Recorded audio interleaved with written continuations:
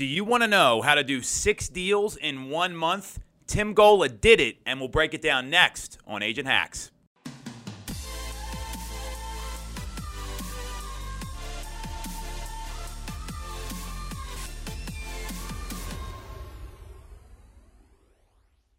We have got one of our newest rock star agents on the show this week, Tim Gola, fellow Devon Prep alumni, if you know what that means. If not, don't worry about it.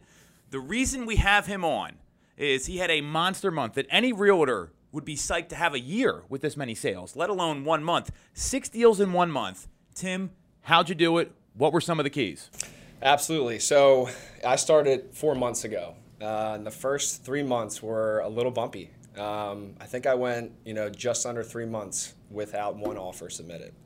So I was nervous. I started to question myself. But what I did, I just focused on this. I get this from Tom. It's the small things, your day in and your day out. I was like, what's going on? I feel like I'm doing all the right things. But I took a step back and I reevaluated. I'm like, just to keep doing the little things right. So on top of my, day-to-day 2 hours of calls a day, which, has also on the backside, it's helped me keep that momentum. You know what I mean? And you always say this, when the motivation isn't there, the discipline takes over, right? So on top of that, I just hammered scripting. I was wordy and I was just kind of trying to use my personality to get things done. And I needed to, sit back and reevaluate. And Josh, our sales manager, was really influential there in guiding me on how to correct the things I needed to do. And, thank God I was able to listen and implement that. Well, you said a couple things there. One is you implement it, which is where most people get hung up. They know what they're supposed to do, and they don't actually do it. But I also heard I practice my scripts, right? Most people don't practice their scripts. I heard that I reevaluated, and there was a ton of effort. I mean, if you looked at Tim's metrics and his numbers, the call numbers were there, the emails were there, the CRM looked great, text messages were there. So I appreciate that you said, well, you had the meeting with yourself, right? It wasn't anybody else. And I do this all the time. I mean, you have to embrace failure in a lot of cases because then you can learn from it. So you had a killer month. I mean, enough production for 3 or 4 months for most agents. So you mentioned what you're doing to keep the momentum going. So now that you've had this breakthrough, how are you working towards the next breakthrough? Because that's what everyone wants to know. Well, I had the moment, I got my 6th deal under contract and, I started to celebrate a little bit, right? Which is okay, by the way. You should celebrate. I don't want to say that's wrong. Huge believer in a celebration, but a quick one, right? Yes. And then, I did my celebration and I said, this is the moment you need to ramp it up.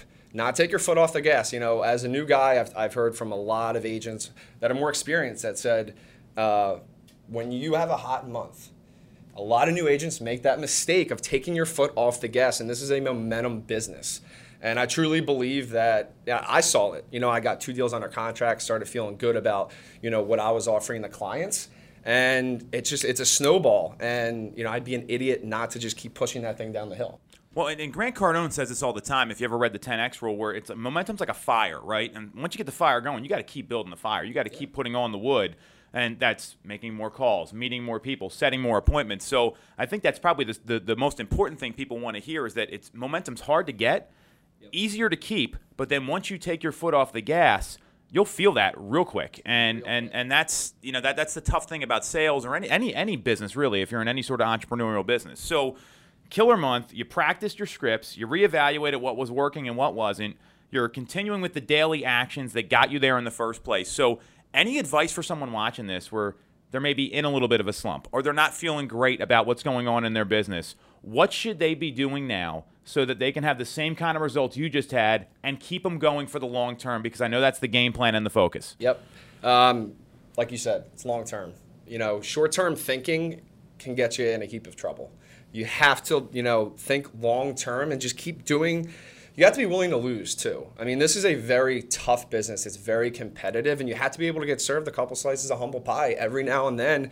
And like you said, with the hacky sack metaphor, you don't want to be that hacky sack when you hit the ground. You just splat. You want to bounce up, and you need to be tenacious, and you need to have thick skin. And you just need to keep doing the daily little things. And it'll happen. It'll happen. It may not happen overnight. I was sitting there for 3 months being like, what is going on? But you do little things, and you believe in yourself, and you keep working hard. I mean, that's pretty much it. It's not too complicated. Well, the one thing, Tim hasn't said this here, he's been coachable. He was willing to accept feedback and from himself, from our sales manager, and he acted on it, and that's why he's seeing the results. Because, look, I've had to take feedback, humble pie, take the loss, all that stuff. That happens to everybody, right? Yep. Me included, everyone out there. You ask the biggest achievers out there, they've mastered failing, and they bounce back quick. Yep. And that's the key here. So, great stuff. I mean, there's a lot to take away from this episode. I'm taking mental notes here of things we can all work on together.